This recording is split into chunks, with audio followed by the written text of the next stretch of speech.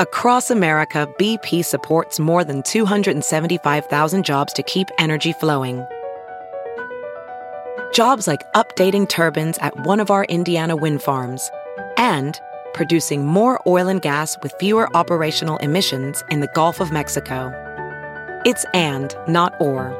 See what doing both means for energy nationwide at bp.com/investing in America. This episode is brought to you in part by Noom. Forget one-size-fits-all diets. With Noom, you get a personalized weight loss plan that's tailored to your lifestyle. No food is off limits. Enjoy your favorites while discovering healthier habits. Noom's users love the flexible approach, blending psychology and biology to help you lose weight in a way that's sustainable for you. And great news for foodies. Noom just released the Noom Kitchen Cookbook with 100 delicious, healthy recipes. Stay focused on what's important to you with Noom's psychology and biology-based approach. Sign up for your trial today at Noom.com. That's NOOM.com. Grab your copy of the Noom Kitchen wherever books are sold. Good morning, millennials. Welcome back to the Morning Toast. Happy Thursday. Hope everyone's having a great day. Hi, Jackie. How are you? Hi, Claudia. I'm doing well, thank you. And that is because it's Thursday and we're officially over the hump. We are sliding into the weekend. And this week for me was one of those weeks at the beginning of the week where I was like, I am so excited for this week to be over. I have so much to do this week. And so once it's Friday night, like, all will be done. And it's Friday night. You're a small town girl. Everything is right. And we rule the world. I've just been, like, having this joie de vivre, like, all week. Like, I can't explain it. Like, not to be so annoying. I think it's the hairstyle. No. I'm telling you, there's a correlation. I think it's a hairstyle. I think it's also kind of like, not to blame, put all my troubles on the Olympics, but like I just feel this weight lifted off of me and I just feel lighter than ever, even though I've never weighed more. And it's just so exciting, I feel like I've just been in a good mood all week. I can't wait to for it to run out. I was due for a good mood because the 2 weeks before, I was on my period and sick and I was an absolute, not here because I have to contain my composure, but in private, behind closed doors, I was an absolute monster. Damn. So I was due for some good energy. Who do you think received the monstrosity the worst, Ben or Theo? I would literally never direct any morsel of anger towards Theo. 100% to Ben. And honestly, the fact that I stand here today, making it through that 2-week period, still a married woman, it's God. It's all in his hands. Wow, that's beautiful. Thank you. How are you doing? I'm good. I'm actually really excited because the new episode of The Redheads dropped today. I hear it's quite divisive. It is so divisive. So there are people, we read the book, all four of us. Half the group would say one of the best books they ever read. The other half would say the worst book they ever read, which is just so crazy. So we are really getting into everything. There's a lot of strong opinions on the episode, which always makes for a great episode. So if you read the book, check it out. If you didn't read the book, you can still listen to the episode because there's a summary and it's just a really funny episode. But it's never too late to become a redhead. Snitch announced her choice, and it's actually not that snitchy. It's not a YA? It's not a YA. It's a novel. A snovel? It's a snovel. It's called We Are the Brennans, and I read the synopsis. It looks really good. I'm really excited to read it. You're telling me Snitch chose a non-young adult love story? Yeah. Coming of age? She chose a book that Dana could have chosen. So it's not a coming of age story? It might be. It might be a coming of age story, but it's not boy meets girl. Girl gets murdered, Girl comes back as a ghost. Literally, to have the best sex of her life. No, it's not that, but I'm really excited to read her choice. We also all shared the other books that we read this month, which is actually my favorite segment, where we just get to talk about books. Books. And I really love the book Clara and the Sun. I thought it was such an interesting read. I love Clara. I don't know if I told you this, but to me, the reason the book resonated with me so much is because... Did you choose this one? Dana chose it. Got so it was extremely literary, won the Nobel Peace Prize. I loved this book because to me, at the heart of it, it was about campers and counselors. And what hurt the most was that counselor couldn't see that. So is it possible, though, that the book was not very good, but you were blinded by the camper counselor energy? It's not possible that the book wasn't good because this author is World renowned. Socrates. Yeah. So it's good. It's just, I feel like if they didn't really like it, it's because they didn't get it. But, you know, Socrates is a relative term because, like, for me, I would say, like, Colleen Hoover is a Socrates, you know? Yeah. She is. So, like, if Colleen Hoover wrote a book and some people said it was really bad, you'd be like, you just don't get it. Well, no, actually, that's the thing about books. They're so subjective. They are, which is so crazy. Even in the comment section, I'm waiting to hear what the redhead readers thought about the book because I need more opinions. But even in the comment section on our post, the comments are, this was the best book I ever read, or the worst book. I couldn't finish it. I feel like that's always the case, you know? Yeah, that is true. Nothing's universal. Is there one book out there that everyone can agree is so amazing? Probably like Romeo and Juliet. I don't know. If you had to sit down and read Romeo and Juliet right now, you wouldn't be able to finish it. I feel like Fahrenheit 451. One of the most popular books of the last like 2-3 years was Where the Crawdads Sing. But there are some people who couldn't finish it. Well, of course, like we're all humans. We all have different interests. So like not everyone is going to love one book.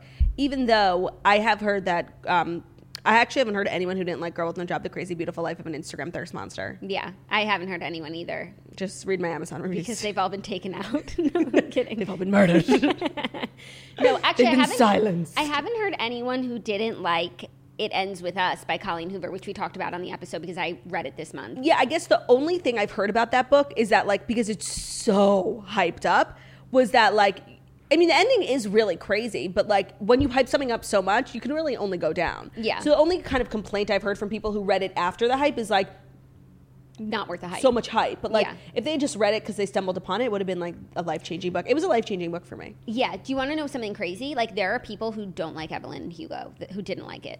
Who? Like Rebecca didn't like it. Rebecca? Mm-hmm. Hold on. I'm Bless allergic to the disgusting nature of this conversation. I know. Who didn't like Evelyn Hugo? Isn't that crazy? There are people who didn't like Evelyn Hugo. So that just goes to show. I've actually been on this journey that I want to explain to you, and, like, I feel like you can help me figure it out. Okay. So whenever I've actually been really diving into Taylor Swift's Evermore album, and I was just having a conversation with my friend Abe about how, like, I think it's better than Folklore. And whenever I am reading it, I mean, whenever I'm listening to it, especially Champagne Problems, I really, like, can't stop thinking about Evelyn Hugo. And I can't decide if that's because I read the book when we were in Utah, Evermore had just come out, and I was listening to Evermore a lot, or because I think a lot of the songs, I think a lot of Evelyn Hugo is drawing inspiration from Taylor Swift, and I think a lot of the songs draw inspiration from the book, if that makes sense. Okay, I think your first point's probably the most Utah. apt. The fact that if you listen to it while you were reading a certain book, the soundtrack will always remind you of that book. Okay. But usually that does fade if the two aren't really congruous. No, there's so much. Dropped Your Hand While Dancing. Champagne Problems is so about Cecilia and Evelyn. Yeah. Like, remember, spoiler alert, they're at the concert and, like, holding hands, and then someone sees them. Dropped your hand while dancing, left you out there standing. It's so about Evelyn and Cecilia. Don't come for me. It could be. It really could be. But also, I think that, and I don't know if this is true, but Taylor Jenkins Reid must have found inspiration in Taylor Swift. Like, the 7 Husbands of Evelyn Hugo, the Million Boyfriends of Taylor Swift. There are conspiracy theories that Taylor, you know, I'm just saying. She's never mentioned it. Really? Like, I don't watch all of her interviews, but, like, I've never even seen a thread of that. Really? Oh, man, in my mind, but it was, to like, me, so... like, the 7 Husbands of Evelyn Hugo, like, that's, like, Elizabeth Taylor. It's not Elizabeth Taylor Swift. No, I think it's Elizabeth Taylor Swift. I don't think so. Whatever. Well, we have a great show for you guys today. Fast 5. Actually, some interesting things to talk about, finally. And we have a TV recap. Real Housewives of Beverly Hills was on last night. Yeah. Quite a divisive episode. Yeah. And I mean, the Fast 5, I feel as though they're going to be fast because it's just some news. And I need to talk about Real Housewives of Beverly Hills until the cows come home because we need to get to the bottom of this, you and I. And Love Island was on last night. I know you didn't watch, and I'm so glad you didn't because I know how precious your time is. Thank you. And it's definitely a skip epised because the families are on Zoom. Right. And the whole... And there's no real couples there, so it's like, who are you meeting? I mean, new friends? We'll talk about it. It was silliness. Okay. But I'm ready to dive in. I really don't have much else to say. I'm ready to dive in as well. Just check out the Redheads. Another great episode from the girls, and it's never too late. So without further ado, where are you? Not here because we have meetings. Podcast. It is time for the Fast 5 stories that you need to know before you wake up and take a bite out of your morning toast. Sorry. And today's episode is brought to you by, oh my God, my curds are all verklempt. Your curds? Okay. Today's episode is brought to you by Coors Pure Organic. Do you ever feel like living a balanced life is hard? Like you try super hard to keep up with what's considered balance, you push yourself each and every day, getting better and better, but it can be overwhelming. You work out daily, eat healthy 100% of the time, keeping up with all the wellness trends. You feel like you're trying to work so hard all the time. Enter Coors Pure, organic but chill about it. New Coors Pure is a refreshingly simple beer with organic barley, organic hops, and water. At 92 calories and 0 sugar, it's the perfect beer to celebrate the wins of everyday life, because sometimes like having a beer shouldn't be such a burden, you know? And I really believe that Coors Pure is taking the burden out of beer. They should use that for a slogan. They're all about promoting balance and giving aggressive affirmations to everyday heroes. So whether you got to run in or you're just got as far as putting on your running shoes, Coors Pure is here to celebrate you.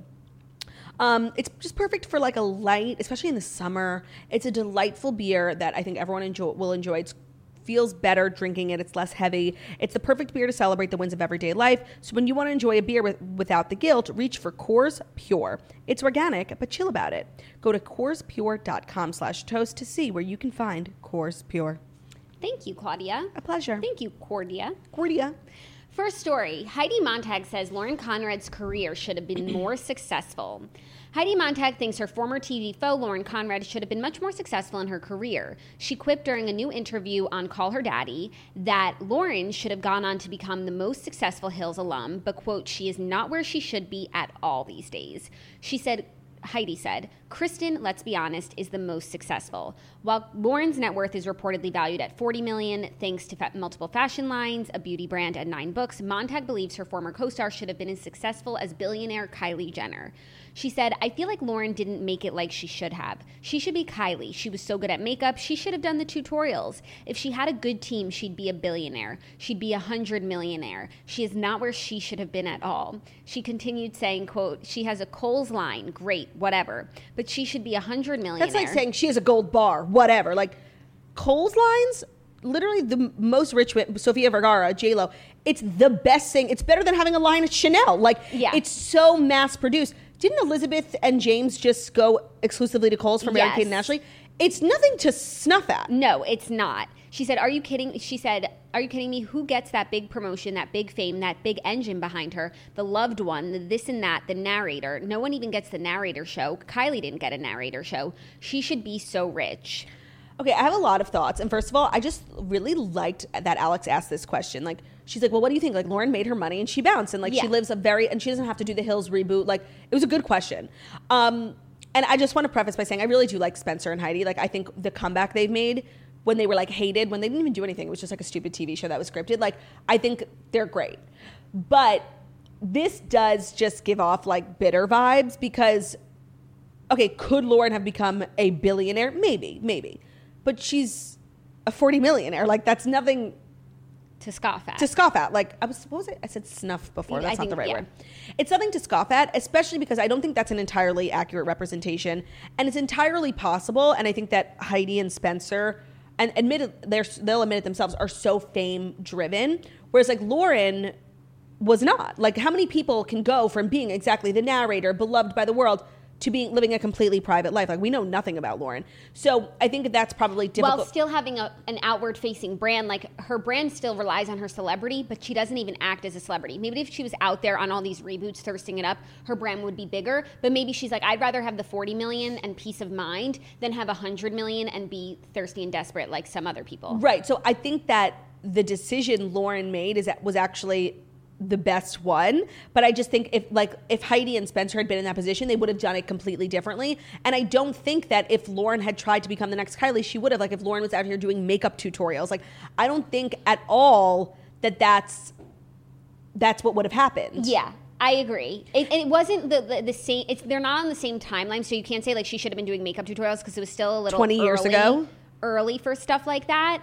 Also, yes, Lauren was the narrator of this highly popular MTV show, but like Kylie is a Kardashian. Like, it's just so different. Well, no, I actually think I think that wasn't a terrible reference, only in the sense that at the height of the Hills, they were as famous as the Kardashians are now. Yes, but in a time where it was harder to monetize your digital following. Yes, it didn't exist, 100%.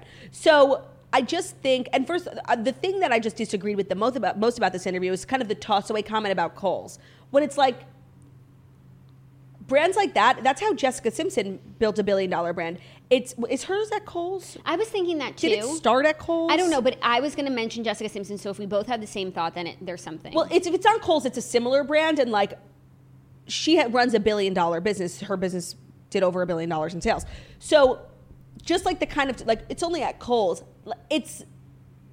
That's the best kind of deal you can have. It's so mass market. Is it the fanciest? No, but you're getting your clothes into literally millions of people's homes, and that's the best thing you can have. So she only has a line at Kohl's.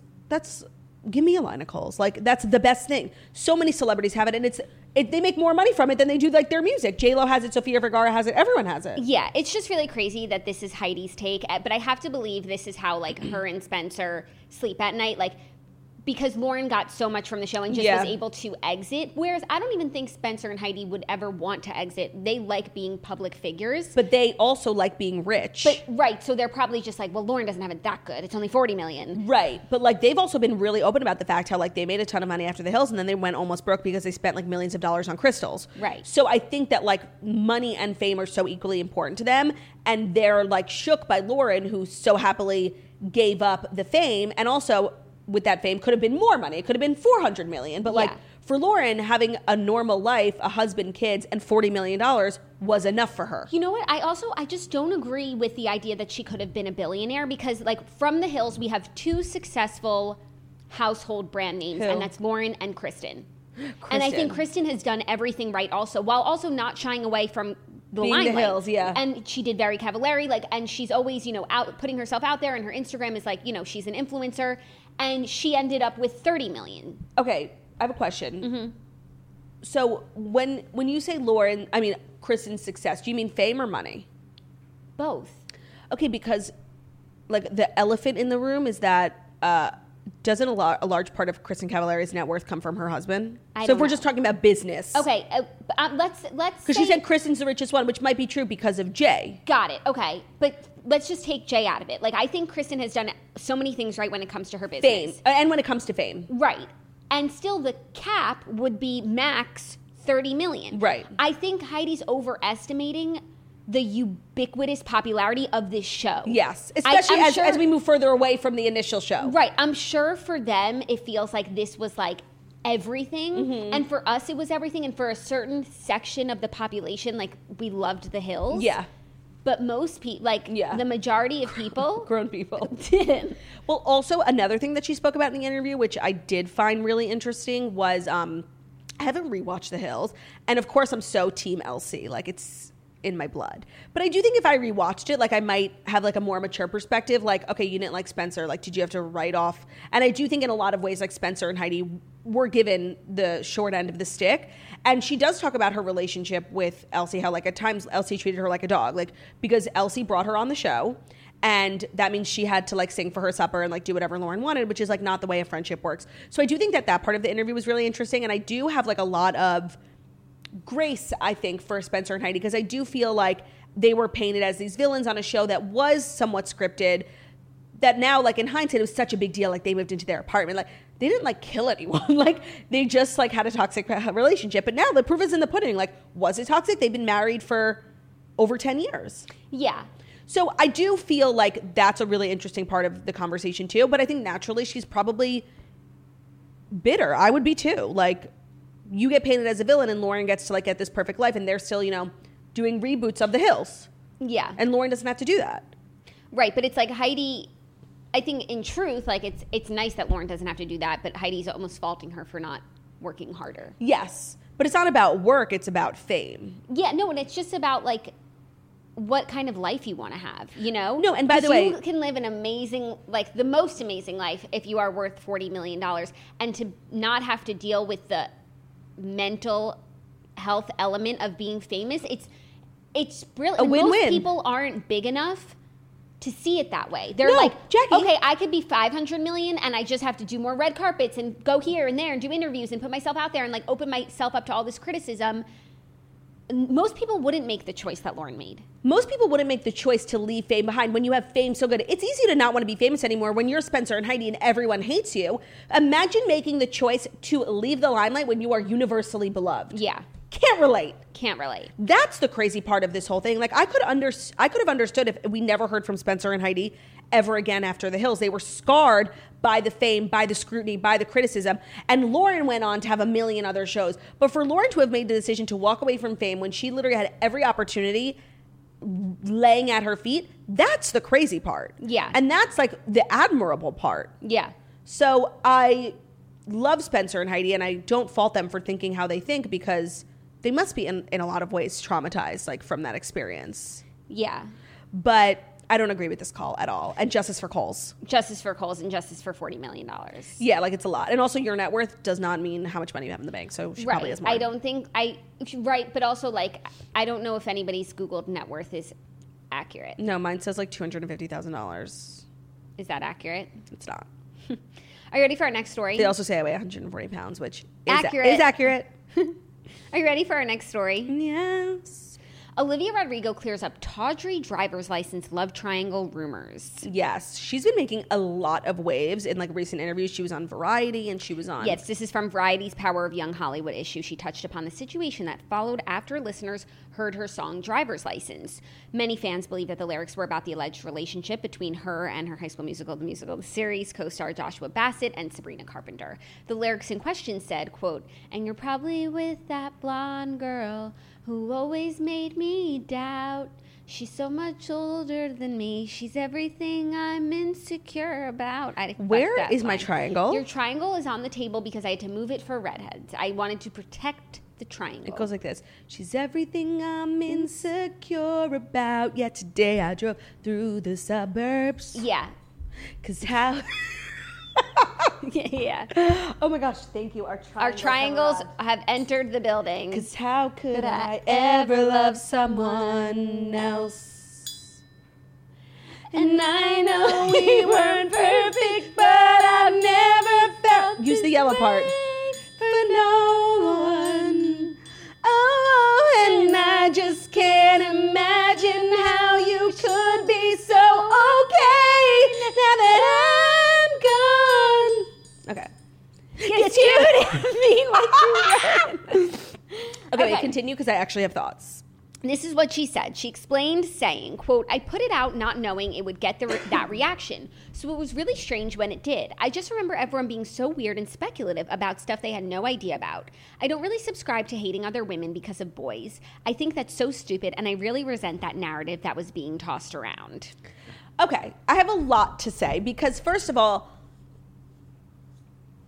of course she didn't know the song was going to blow up in the way that it did. There was no way for her to know that. Agreed. And I do agree that, like, we are so beyond the narrative of women hating women for stealing their boyfriends, for sure. But I think the Miss Olivia needs to take a smidgen of responsibility here, because first of all, if it's not about this situation, which it was so, like, the picture was painted so clear for us. So if it wasn't, I do feel as though she did not one thing to stop this narrative, if that was really the case. And if this wasn't about Sabrina Carpenter and literally people descended upon Sabrina Carpenter and Olivia Rodrigo did nothing, that's even worse. Yeah. And she really does like Sabrina. So she's alluding to maybe here that, like, the fans got the narrative wrong. And I don't think that we did. I don't think that we did either. And if we did, someone could have cleared that up a while ago. As she should have. I do think she never expected this song to go where it did. And even if the song became mildly popular, like, I bet, like, her best hope for the song, I mean, it definitely exceeded every expectation that she could have had or dreamed of. But even if the song became a little popular, no one was going to be digging into the lyrics and, like, finding stuff out. Yeah, so it's possible that we got it wrong, and that Sabrina Carpenter unjustly, like, received, like, the tail end of teenage angst. But that's almost worse if that's the case, because that would mean Olivia Rodrigo did nothing to stop the unnecessary bullying of Sabrina Carpenter. I don't know what's worse. I just don't think we got it wrong. I think maybe here she's trying to say that, like, we missed, not we. The message. I have no part in this. You people, that you missed the message, and, like, it's more so about this boy that broke her heart, not the girl that he's with now. But I think that of all the emotions that came out of the fans after this song. I would say 95% were directed at Joshua Bassett and like 5% were like Sabrina Carpenter being the blonde girl. Yeah, I do think that, like, okay, if we're talking about driver's license, yes. If we're talking about Deja Vu, like, that song was really mean. Like, No, that so song good. was really mean. Like, so good. But it's just like, it's a mean song to Sabrina. yeah. It's a worse song to Sabrina than it is to Joshua.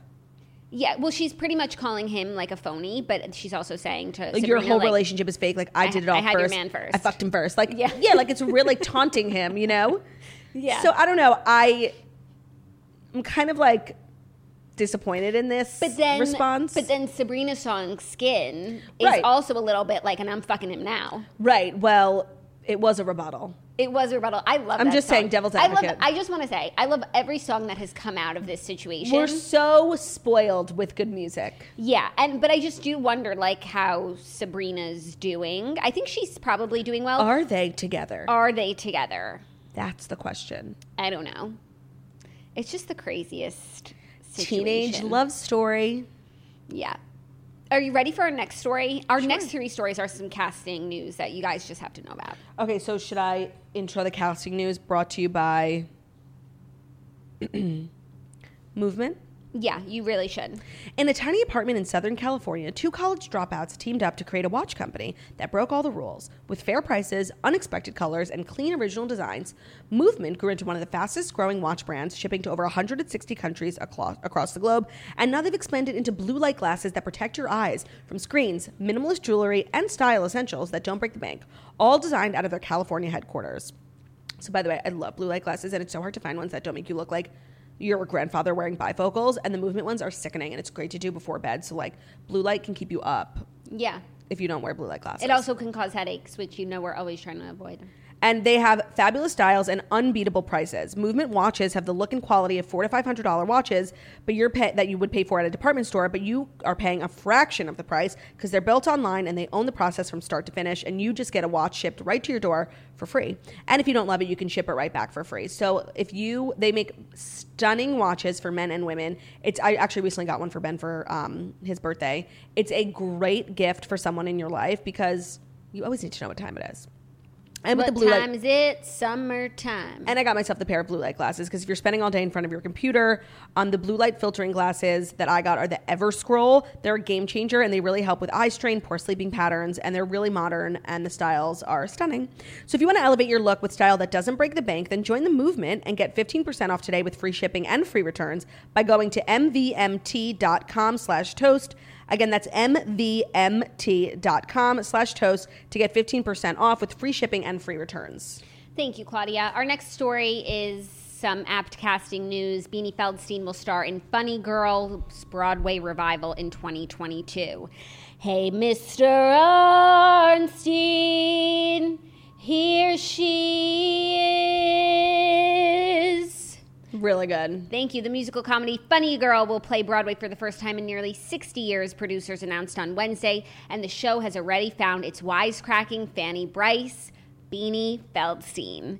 Feldstein appeared in the 2017 revival of Hello, Dolly, but she's best known for her film roles in Lady Bird, Booksmart, and she's playing Monica Lewinsky in the upcoming impeachment American Crime Story. She'll be great in that. We all saw that picture of the back. Yeah, she'll be great. I'm so excited to watch that. Me too. So she's going to be amazing, and this is just like a really exciting time for Beanie. Everything's coming up Beanie. Everything's coming Beanie. Of course, when this news was released, people were kind of quaking for Lea Michele because, first of all, I just have to say, like, I'm really glad that they chose someone who's Jewish. Like, it's just an important part of the role, and I'm very grateful to the Broadway producers. So everyone was kind of like, you know, if there ever was going to be a Broadway revival, it's actually a storyline on Glee. There finally is a Funny Girl revival on Broadway. And of course, Lea Michele goes out for the part in the show. And her whole, you know, being is inspired by Barbra Streisand. She never gets her nose job because Barbra Streisand never did. And so when I think like modern Barbra Streisand, I do think Lea Michele. Do you? I didn't have that thought. I was mostly just thinking of you. Oh, that's so nice. Because that song, Don't Rain on My Parade, is my just favorite. like Claudia's party trick. And by the way, Don't Rain on My Parade, Lea Michele sings in the first season of Glee, and it's like a show-stopping. When I sing Don't Rain on My Parade, I actually sing the Glee version. Like, yeah. It's so good. So a lot of people were talking about this. Like, why didn't she get the part? What do you think? Why didn't she get the part? Well, I do think she's been enraptured in a little bit of scandal over the last couple of years, and I don't think people, want to be associated with that. Because of the reading thing? No, she had like her whole drama. What was the drama again? She was accused of like bullying. Bullying and targeting a lot not POC. Oh my God, yes, I totally forgot about that. And then like her sponsors dropped her, and then she kind of went off, and she's kind of like off the record, not off the radar. Off the radar. She's releasing an album, but she's living a much more low key life. Okay, I completely forgot. Yes. So I think that's one reason. Honestly, this is news I'm very interested in, because I do wish they did like some sort of open casting call, because like my ass would have went. Like, I wouldn't have gotten the part because I have no formal training, but like I would have went just like for the story, and I would have vlogged it for Patreon. But I have a lot of hope for Beanie. I'm excited for her. She does have a Broadway background. I do think that's important. I think she's Jewish. I think that's also important. She has the look, But I've never heard her sing. I have. She sings on Ben Platt's Instagram all the time. Okay. And she's good? Yeah. She's like classically trained, But I just want to say one caveat. I do think that it's important when casting a Fanny Bryce to cast someone who gives off Fanny Bryce energy, FBE. And I do not think Beanie Feldstein, I never would have chosen her for this role. Like, I never even would have thought of her as a Fanny Bryce energy kind of gal. Lea Michele obviously comes to mind with the Fanny Bryce energy. She's radiating it throughout her body. So that's what I'll say. Like, I'm excited, blah, blah, blah, yeah.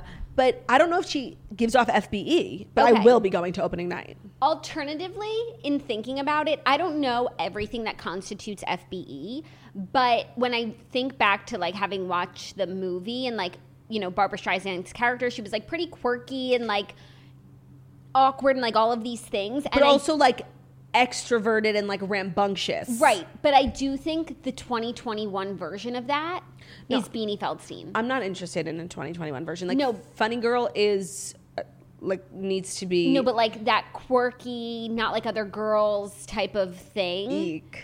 I think it's Beanie. I just feel like you're not Beanie's biggest fan. What do you mean? No, first of all, she's could have been related to Ruthie, so that's one thing. I really am a huge Beanie Feldstein fan. Okay. Like, I loved her in Booksmart, even though her character was so fucking annoying.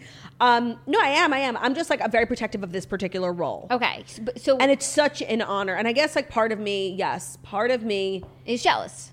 No, well, yeah, obviously, but no, part of me is like thinks it should have been Lea Michele, like really? Wholeheartedly. Like it's so the fact that like. The internet, Lea Michele was trending all day yesterday. The fact that this news came out and people immediately associated Lea Michele with it is why Lea Michele should get the role. Yeah. Do you know what I mean? I do know what you mean. There's such an association between Lea Michele and Fanny Bryce / Barbra Streisand.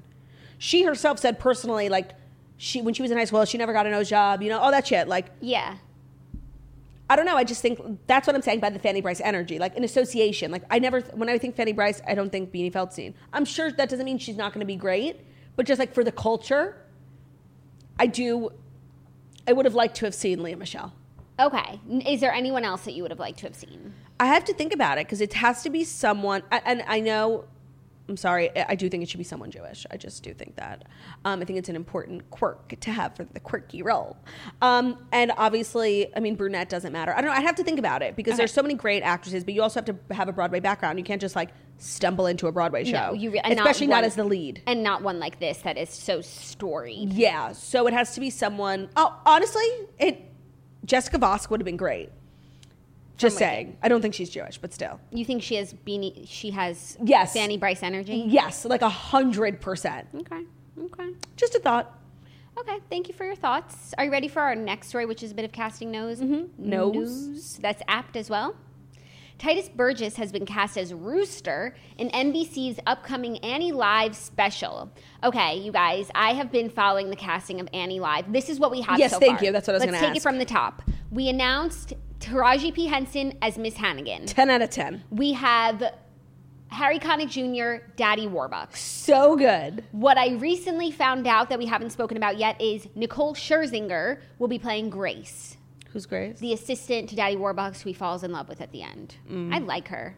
I like Nicole Scherzinger. You don't like her? No, that's the first kind of dent in the really in the casting. I think she'll be so great, just like dancing up on Daddy Warbucks. I know. I just find her like really thirsty, like on another level of thirst. Okay. And like, I don't know, this is like a wholesome family show. I think it's going to have a lot of pizzazz. By the way, I'm open to my opinion being changed, but off the bat, that doesn't give me like the apt casting butterflies. Okay, I feel you, but it wasn't a total miss for me, which is like what I'm trying to avoid, you know? Okay. So now we have Titus playing Rooster, who's Miss Hannigan's brother, who's, you know, involved in the plan to snatch Annie. It's actually, you know, Annie, I look back on that show, like, not show, the movie, very fondly, but it's actually like a story of abduction. Like, it actually gets really dark. Twisted. That final scene where Annie's climbing up that telephone pole, like, trying not to get her feet snatched by Rooster, like, that is the shit nightmares are made of. No, 100%. And I can't believe as kids we used to be like, it's a hard knock. And like, Annie's in the back of a telephone pole getting abducted. No, it's like, it's a hard knock life. Yeah, we're living with an alcoholic who's so emotionally abusive towards us. Right, no. And like, and her brother, creepy brother's like always trying to like grab us. Yeah. No, Annie is actually like a really dark story. It is, but with such a happy ending. And such a good soundtrack. Yeah. What's your favorite song from Annie? There's so many. There are so many. Bet your bottom dollar that Tomorrow's fantastic, but I also love Easy Street. Yes! Easy Street. And that's what... That was a sexy little, like, shoulder... It's a sexy song that, Do it again. that sister and brother Hannigan sing. The movie also has incest. Do it again. Easy Street. Shoulder. Easy Street. I'm too cool for Easy Street. And then also when Annie sings Maybe, like talking about how maybe she'll meet her Maybe parents. he's rich. So good. So good. Maybe he'll make me. And then also, home. the reboots have really good, not even just the Sia one. Opportunity. And also, and You're Never Fully Dressed Without a Smile. And Sia did a reboot of a cover of that song. Wow, I actually never really sat down and thought about how many good songs. Of course, The Sun Will Come Out Tomorrow and Hard Knock Life always come to mind. But I forgot about Maybe. Oh my God, so many. You're Never Fully Dressed. I think I'm gonna like it here. Wow. You know what? What is the original Annie? Like this. the one that we watched. Yeah, that kid is fucking cute. Yeah. Where is she now? I don't know. I don't know. Still traumatized from that telephone pole scene. I know I was as a kid. Yeah. No, that was crazy stuff. But Punjab to the rescue. Wait, okay. Can you give me her name, that little Annie? I'm like kind of obsessed with her. Okay, but now like searching Annie original cast, actually, hopefully I'll get the... And that dress should be in a museum. That dress is iconic. But then also, Have they cast Annie yet? No, they haven't cast Annie, and that's what's going to make or break. Okay, the original Annie, her name was Aileen Quinn, and now she's 50 years old. Wow, I feel old. Wait, But, hold on. There was another Annie, the one with Kathy Excuse Bates. me. Yes. And that Annie was mad cute, too. And then they also have Let's Go to The movies. By the way, let's go you see. know that you missed a major Claudia, What? The craziest news has just surfaced. What, the Kathy Bates Annie is who? I need to confirm. Is it Sadie? Claudia, I need to confirm with my sources because it could be the craziest crossover we've ever seen. Okay, wait, also just really quickly, last time we were casting Annie for the live, we said that redhead girl from Stranger Things would be great if she was younger. And I just want to say I found out afterwards that she actually did play like Annie on Broadway or off Broadway. Okay, what is the news? You're freaking me out. The news is that the person who played Annie in the Kathy Bates version, her name is Alicia Morton. But tell me that's not Alicia Witt from the Hallmark Channel. But her name's Alicia Morton. Right. So I feel like She maybe they married? used the wrong picture or something. They definitely used the wrong picture. They're tripping me up. You're telling me that the Hallmark girl was Annie? No way.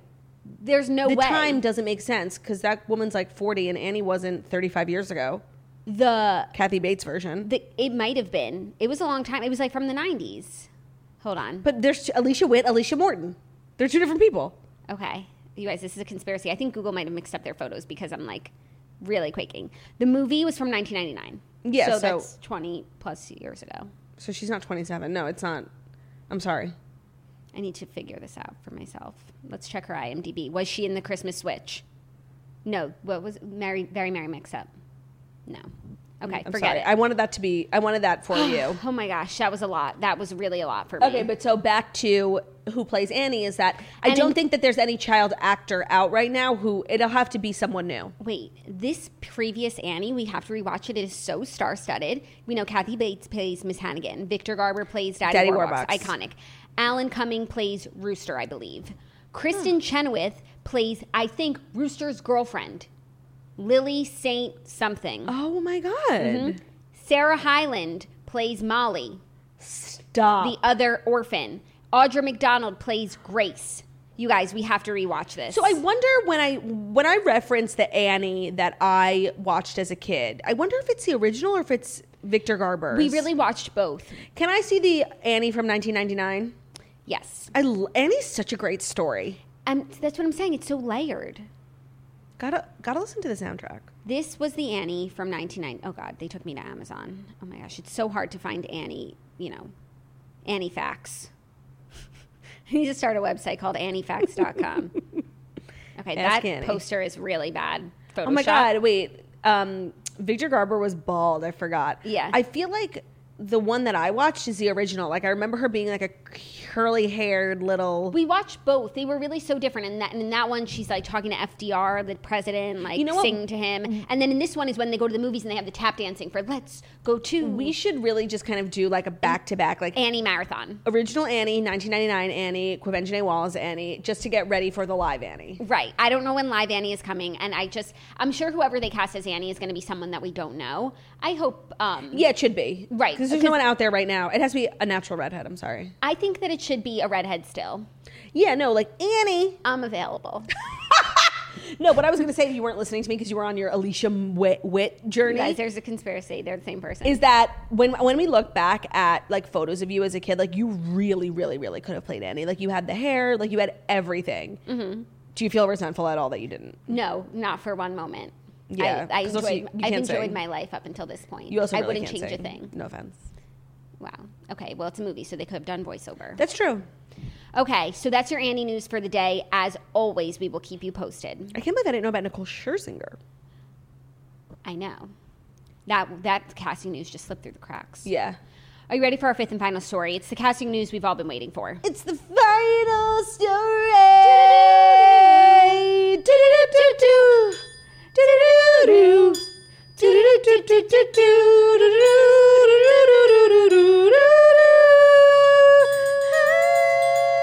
Oh my God, the screens on YouTube are flipping back and forth so quickly. Amazing. Fifth and final story is the casting news that we have all been waiting for. The question of the year, who will replace Alex Trebek, has been answered. Mm-hmm. Mike Richards has been named the new permanent Jeopardy host, and Claudia's favorite person, Mayim Bialik, has been tapped to host a spin-off series. Oh. Jeopardy executive producer Mike Richards was announced as the permanent host of the syndicated game show on Wednesday, about 9 months after the death of longtime host Alex Trebek. Additionally, Mayim Bialik has been tapped to host Jeopardy primetime and spin-off series, including the just-announced Jeopardy National College Championship, an all-new tournament which will air in primetime on ABC in 2022. So Mayim Bialik's just doing the spin-off, and Mike Richards... like the college. Yeah. And Mike Richards is the new Alex Trebek. There's no more like, it's Aaron Rodgers one day, Ken and Jennings. It's Ken Jennings the next. So let's talk about this, because I never would have... He was not even on my radar, first of all. Right. But I have to say, I do think this is actually a good selection. Usually there's so much hype for this, and people are always disappointed. But we have been really kind of analyzing what it takes to be the next Alex Trebek. And I actually think, weirdly, like the answer was right in front of us, you know? No, I definitely had less invested in this decision than you did, but I feel really at peace with this choice. Like, I really like that it's someone who, just like Alex Trebek, will be known for Jeopardy, period. And only Jeopardy. And even his career up until this point has been so Jeopardy focused. This is my first time seeing a picture of him. He's very handsome. Very handsome. I also think that like his very close relationship with Alex Trebek is a lovely sentiment moving forward. I think he understands TV. I think he knows how to read a teleprompter. Like, I think that no better person could have been chosen, honestly, which is crazy. Which is crazy. I mean, it's the job a million girls would kill for. And it's really like a beautiful ending to this kind of story, and it's a full circle moment. Yeah, I agree. And it's just like, it was also like the announcement was very low key. Like at first there was so much hype, but of course as time moves on, people move on. And now I just feel like we'll slowly just start to move into the age of Mike Richards. Yeah, he said it in a statement, "I'm deeply honored to have the opportunity to host the syndicated version of Jeopardy! Never in my wildest dreams could I have imagined being chosen to step into a role of this magnitude. I'm incredibly humbled to step behind the lectern and will work tirelessly to make sure our brilliant contestants shine in each and every episode." That's true. It's about the contestants. Like, the host is just sort of the engine, but it's not about a razzle-dazzle host. That's why these celebrity episodes were somewhat flawed, because of course you're watching a celebrity. Aaron Rodgers, like, you answer the question, like, what do you know about history? Like, that's the exciting part, but it's not about the host. And that's why the formula for who would have made the perfect Jeopardy host is so delicate, because you have to be like interesting and smart, but not too interesting. Yeah. And just like, and have charisma and charm and magnitude, but also be able to kind of fade into the background. Yeah. And that's on being a host. Yes. But now hosting is so much about being a celebrity. Yeah. But I like that Jeopardy is sticking to its laurels, and it's going to remain pretty similar. Yeah, I think this is actually, like, I don't know if they could have chosen someone better. And I was really kind of pro Ken Jennings. Just because it's like a beautiful story, you know? Yeah, yeah. Like you get so far, and that's the reward for like having been the best in the game. But I just think personability-wise, he was not it didn't happen for him. You know, I like that they threw us a curveball. Yeah, and it's amazing. And I hope that everyone is as universally pleased as I am, because I really think this was just amazing. And the answer was right in front of us the whole time. Yeah. Also, for Mayim Bialik, she has a PhD in neuroscience. Yes. And she's from Big Bang Theory, which is like a show about science. Like science and like things nerds. Like that. Nerds. Yeah, sorry, I didn't want to be mean. No, nerds. I think they're like... They're proud nerds. Yeah, I think so. But again, I've never watched. It's the worst show of all time. And so even that side dish of a casting works for me. Yeah, me too. No, and I think of all the celebrity hosts that came in, Mayim was my favorite just because she has that background. Like, it's an honor. You know, you have to earn the academic background to... I think it's great. I just think it's great. Yeah, I'm really I agree. pleased. So we're 3 for 3 on apt casting news today, and that feels really good. You know what else feels really good? What? Relief Band, the sponsor for our TV recap segment. You've got to check out Relief Band, the #1 FDA-cleared anti-nausea wristband that has been clinically proven to quickly relieve and effectively prevent nausea and vomiting. And it's any nausea or vomiting. Why do you keep saying vomiting? I don't know. It's like a new word. Nausea and vomiting that can be associated with motion sickness, anxiety, migraines, hangover, morning sickness, chemotherapy, and so much more. God, you are speaking my language. The product is 100% drug-free, non-drowsy, and provides all-natural, long-lasting relief with 0 side effects for as long as needed. 1 out of 3 Americans regularly suffer from nausea. Some of us, it is self-inflicted from a hangover. Some of us, it's not self-inflicted from a migraine. We've all experienced that horrible feeling, whether it's in the backseat of a car, that's you, after one too many on a night out with friends. That's you. Or even just the anxiety of a workday. Nausea can ruin a day, force us to change our plans, and in the most severe cases, make us unable to function. So we've got great news, because Relief Band is here to help you out. And if you're ready to take that summer road trip, hop on the boat, or you're just anxious about heading back into the office, Relief Band has an exclusive offer just for the Morning Toast listeners. If you go to reliefband.com and use the promo code TOAST, you'll receive 20% off, plus free shipping and a no questions asked 30-day money-back guarantee. So head to reliefband.com and use the promo code TOAST for 20% off, plus free shipping. Thank you, Claudia. It's just like, I think, a self-proclaimed nausea queen. Yeah, I just want to let you guys know that these things work. They really do. And so if you're looking for some relief, which if you're like me, you always are, Relief Bands for relief. You're very like temperamental, like on a boat, on a so car. Temperamental, and it's like the older I get, the worse it gets. Like now, like of course, anytime we have a long car ride, like I'm putting on those bad boys and I'm saying some prayers. There's any like sickness worse than nausea? No. Probably. Maybe like diarrhea. Diarrhea sucks. No, I don't mean like terminal illness. I just mean like what's worse, like having a sore throat or nausea? Nausea's the fucking worst. Yeah, or a headache, a migraine. Yeah, that's bad too. They're all really bad, but at least some of them, we have coping mechanisms like Relief Band. Okay, Real Housewives of Beverly Hills. We wrapped up our trip to Palm Springs, and the ladies headed back to LA, but not before seeing a tawdry expose in the LA Times, which of course is a big deal, but I think like as a lawyer in LA, it's like the biggest deal ever. Right. So I just want to say I watched all the episodes that we haven't recapped. I watched them all yesterday, so they are all kind of like one for me. Yeah. Like, we haven't discussed like the car accident. Oh, you're so behind. It was turned. We haven't discussed it. Like the whole trajectory of Erica's, I want to say, performance on this trip. Yeah. But I think regardless of whether or not she's guilty or innocent, she has to treat this as a performance. Yeah. You know what I mean? Like, and I do think that that's where Sutton is going with what she's trying to say, which is like, I think we're being used as, and like this could be like part of evidence in a court hearing. So, yes, I was feeling really conflicted last night about the Sutton thing, because part of me like hates people who just like leave you like the second things get tough. But I don't know, Sutton was spitting facts, and like I think it's really, really hard to prove that Erica didn't know anything. Like I think, you know, the odds are that she definitely knew what was going on. She had $20 million in her bank account. Right, and I'm glad we finally got to that part, because Me too, feel like now I feel like we're caught up. We're caught up, because that was, for us, the big bombshell in Housewife and the Hustler. I guess we missed this LA Times article. Right. But that's the part that really doesn't add up, is the $20 million to EJ Global. Now the women are asking the same question. So we are all caught up. I mean, I'm so thankful for Sutton's presence, just because it seems like she understands the most about this case, just like about legal things in general, money, spousal hides of money. If the devil himself puts money in your bank account, you're responsible for it. Right. And so Sutton is just coming like Meghan King Edmonds, like ready to ask prepared. The questions. In combination with Garcelle, who I think is asking like the questions that we all want to know. So let's talk about the Garcelle thing. Okay. I actually really felt so fucking bad for her. Horrible. Because I believe Crystal when she says, like, you were not around when she told us not to bring it up. I was kind of interested in why Garcelle brought it up 3 times after. Like, she was really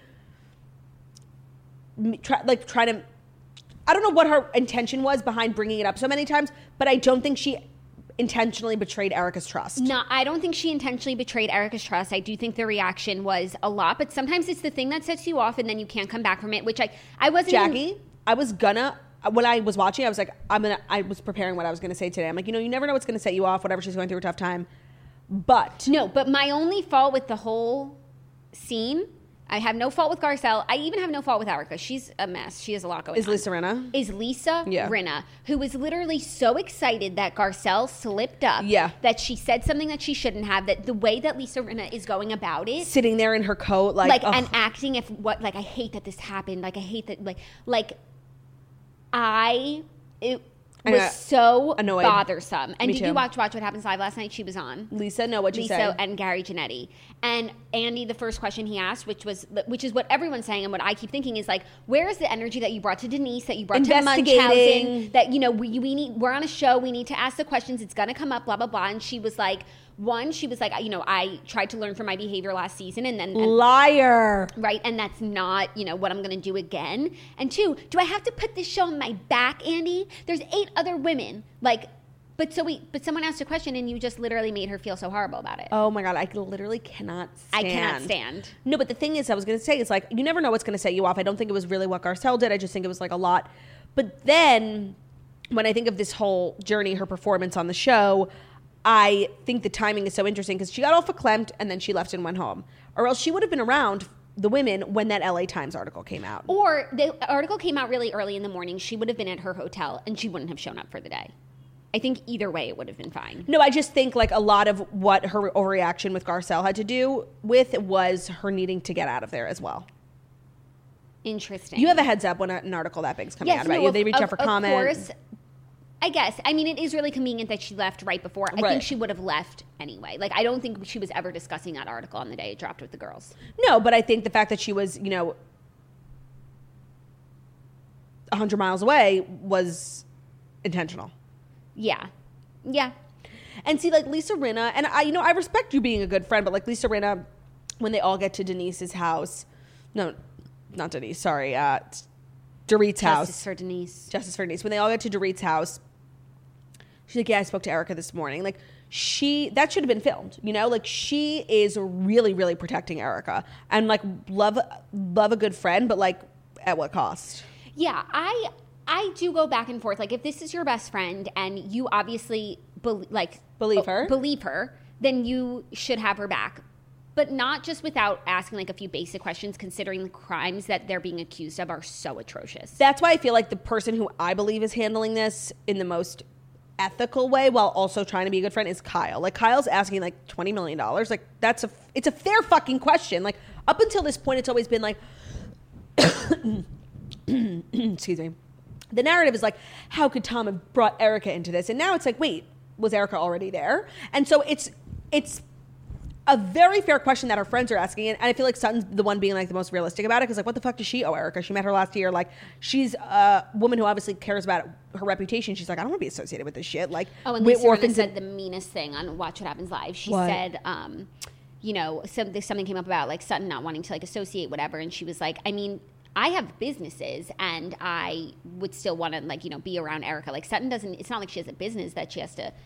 And he was like, what about the store? She's like, sure, she has a store, but, like, what businesses does Lisa Rinna have? I guess, have? like, Lisa Rinna Dusters and beauty. That's as much of a business as Sutton's retail store, I just want to say. Yeah. Anyways, she was just, like, doing so much. So it seems like there's somewhat of a divide in the group, and that's what Garcelle was saying. She's like, okay, you told me this intimate piece of information, and I'm not even a part of your inner circle. And there is this inner circle of Lisa, Erica, Kyle, Dorit, and it's Teddy. They call themselves, like, the Fab Five. Like, right. There is this inner circle of women. So I can understand Garcelle bringing up something private. Like, if Garcelle knows, all the other women must know. I'm not even really that close with Erica. So I don't feel like Garcelle had any bad intentions, and I felt, like, really bad for her. Like, it was just, like, a terrible moment. But I just did kind of think it was weird how many times she brought that up. Oh, I thought but she just brought it up once, and then... She brought it up twice. How? Before the women sat down on the couch and after. Oh, interesting. She brought it up twice. So it was just, like, weird. Like, why keep bringing it up? I guess. Yeah, that is a little funky. But I do find this whole, like, inner circle thing to be really interesting and definitely true. Like, all those women who were in the inner circle were just on that boat with Teddy, like, singing It's Expensive to Be Me. Like, there is this, and I kind of feel like I'm leaning more towards being on the side of, like, Crystal, Garcelle, and Sutton. Me too, where it's just, like... It's black and white. Like, did you do this shit or not? Like, yeah, but if you they're not friends with Erica. They don't owe her anything, right? But if you were to believe for some reason that she didn't, then wouldn't you have her back? Yeah, but facts are facts. Like, $20 million. Yeah, I'm just, like, ever since you pointed this thing out, like, I cannot watch the show without getting infuriated. Like, where's the energy? Where's the Denise energy? Where's the Denise energy for kissing someone? For actual crimes that were committed. Not something personal about your sexuality. Like, you had so much energy to out Denise as being bisexual, which is so unethical, by the way, and made her, like, into such a villain. But there's no energy just to kind of ask the difficult questions to your friend Erica about whether or not she took money from burn victims. I will say, orphans and widows. I will say that they haven't seen Erica since they found that out. That's true. We haven't. So she's coming. No, but this whole time it's been orphans and widows. No, but this whole time it was just like before we knew about the $20 million. No, not even that. There was a time when she was getting divorced where there's legal drama with Tom. There's always legal drama with Tom. Is Erica complicit? That we didn't know that these were, like, crimes with the most vulnerable victims. Right. And I think... You think it's a white... that's what right. Sutton was saying, and like, a white-collar crime. Up until this point, they were like, okay, you're getting a divorce from a very powerful man who's also embroiled in legal drama. Like, a very just tough situation. And then the article dropped where they put everything together, and it's like, it's bad, and very, very sad. And they have not seen her since. So I'm just going to give them, and it looks like next week when they have this, like, dinner party, it looks like people start asking questions. So that's what I'm waiting for. But up until this point, it wasn't as nefarious as we know now that it is. I guess, like, how we move forward will be very telling, but also knowing what we know now, we know that Dorit, Kyle, and Lisa all, like, are standing with Erica. Right. So whatever has transpired, they've chosen to believe her. I just wonder, let's watch them ask the questions. Okay, that's fair. And maybe the way that Erica has convinced them or shown to them that she's innocent will convince us too. Yeah, because I guess at this point in the show, they've all read the article, which has all the information that was in the most recent documentary. So we know exactly what the women know right now. And moving forward, it will be more interesting because up until this point, it was like Tom. Yeah, and it was just like Erica is going through a divorce. That's very sad. Yeah. But what Erica's actually going through is much more serious. Okay. Also, Love Island was on last night, and it was just the episode where people meet their families, and it was all over Zoom, and it was so incredibly boring, and it was just like awkward and weird. The only kind of interesting thing was literally the episode was so like the whole thing was like meet the family commercial, and the last couple was obviously Will and Kira. Will is just like acting like he's actually like kind of sociopathic, like acting like everything's fine, like wasn't even embarrassed to like meet the family of a girl he cheated on. Like it was so sociopathic. And then he got up to leave, and she spoke to her family, and her dad was like, we honestly really did not want to come on here and like do this, but you know, we wanted to support you, we wanted to see you. Her sister was crying, Kira was crying. They were like just saying they don't trust Will.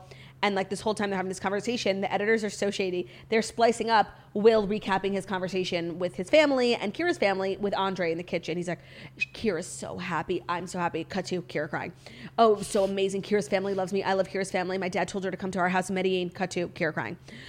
Then she finally hangs up with her family. He's still talking about how happy they are. She's like, she literally hides under the stairs and is hysterically crying.